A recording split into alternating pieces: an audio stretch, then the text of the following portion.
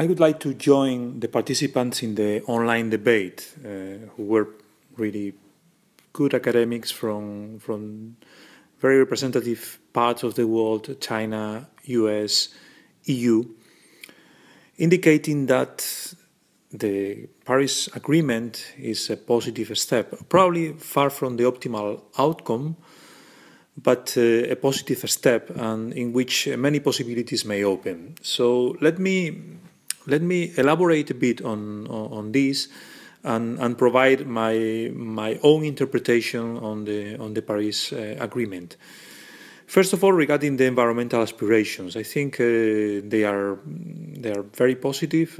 We, for the first time, introduce a 1.5 degree maximum increase of temperatures as aspirational environmental objective, although we keep the 2 degrees.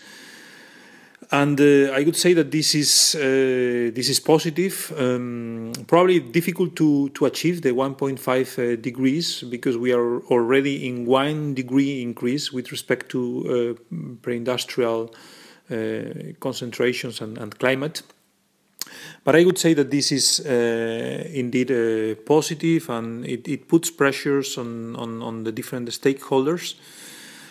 And another positive outcome from Paris is the possibility of or the need for assessment every few years on the achievement of these environmental objectives, and also of new action, of reinforced action in case this objective is not attained. And this opens an interesting possibility for me, which is once that the main polluters, the main emitters are into the agreement, which was not the case with Kyoto.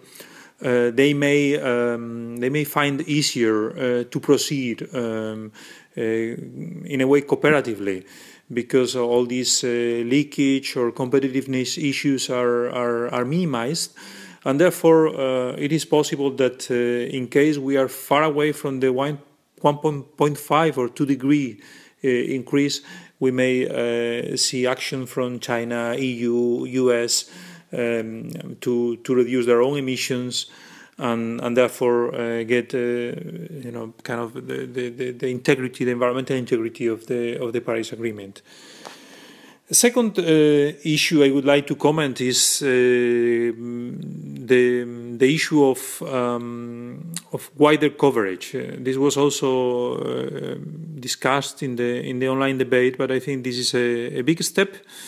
And also the verification of emissions reductions, of the contributions that countries put forward. So I would say that this is another good step from the Paris Agreement. More question marks arise from the issue of funding, the huge investment flows necessary for the structural changes that we need in order to have a decarbonization or very, very low emissions, which are compatible with 2 degree or for sure 1.5 degree increase. And also, the need for the funds that are necessary for the distributional package, the funds associated to adaptation and mitigation in developing and emerging countries. So this is a big challenge, and I would say that, as I said before, it's not so clear how we will proceed, and this will depend a lot on the application of national policies, because these are the policies that are able to provide, the incentives in order to get this huge amount of investment, both in the form of new technologies and new ways to proceed towards low carbon economy, and also as a way to provide the funds that are necessary for developing countries to do their mitigation and adaptation policies. I would say that this is still, as I said, uncertain how we'll proceed here, because the amount of funds that are necessary are huge, and of course there will be a lot of distributional issues, constraints to proceed towards this huge change that are necessary, or that is necessary in our economies and societies. And finally, I would like to comment on the importance of national policies. As I said before, they will be crucial.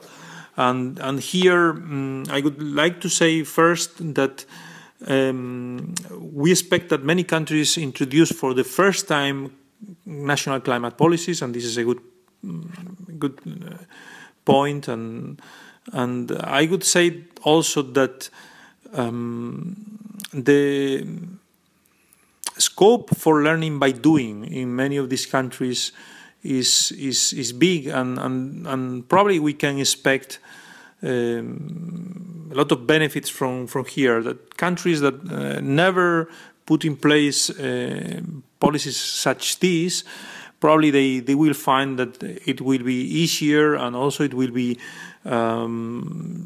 less costly to introduce these policies, and also attaining other benefits that they were not considering. And I'm not talking only on energy security or even local pollution, but other type of economic benefits that you can get from applying well-designed climate policies. I would say that for these national policies, several challenges arise. First of all, the need to adjust, because we were commenting also on the online debate that the current pledges are far away from this 2-degree, 1.5 degree increase in temperature. So therefore there will be a need to adjustments, and this is a big challenge for national policies, because they will have to be strengthened probably in the short term or in the medium term. Second challenge, I would say that it's the need to find cost-effective climate policies in national and subnational jurisdictions, and the amount of change, the potential costs of climate policies in absolute terms is significant. So therefore, we really need to minimize it. And I would say that this will be a big challenge, and this takes me to the issue of pricing and how hopefully we'll see many pricing devices in both the developed and developing world in the next few years, because we as economists think that this is the way we have to minimize total costs. Prices in the form of taxes or in the form of emissions trading schemes, and I would say that this is another challenge. In a way, some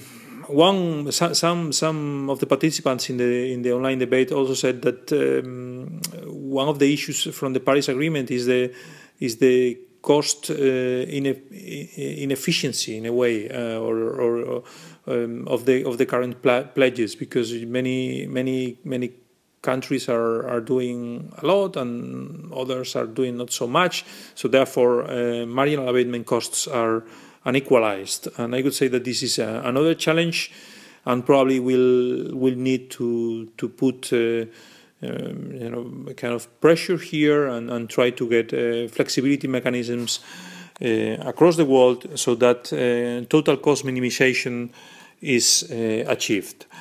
So in sum, I think we have a first step, a positive first step, but much more is needed, and therefore we shouldn't be too happy yet. I think a lot of effort and a lot of things need to be implemented in the next few years, and this is just a first step. So we should take this as the main message, I think, and try to focus on the challenges I were mentioning. Probably there are others, and trying to proceed towards the environmental integrity of this agreement.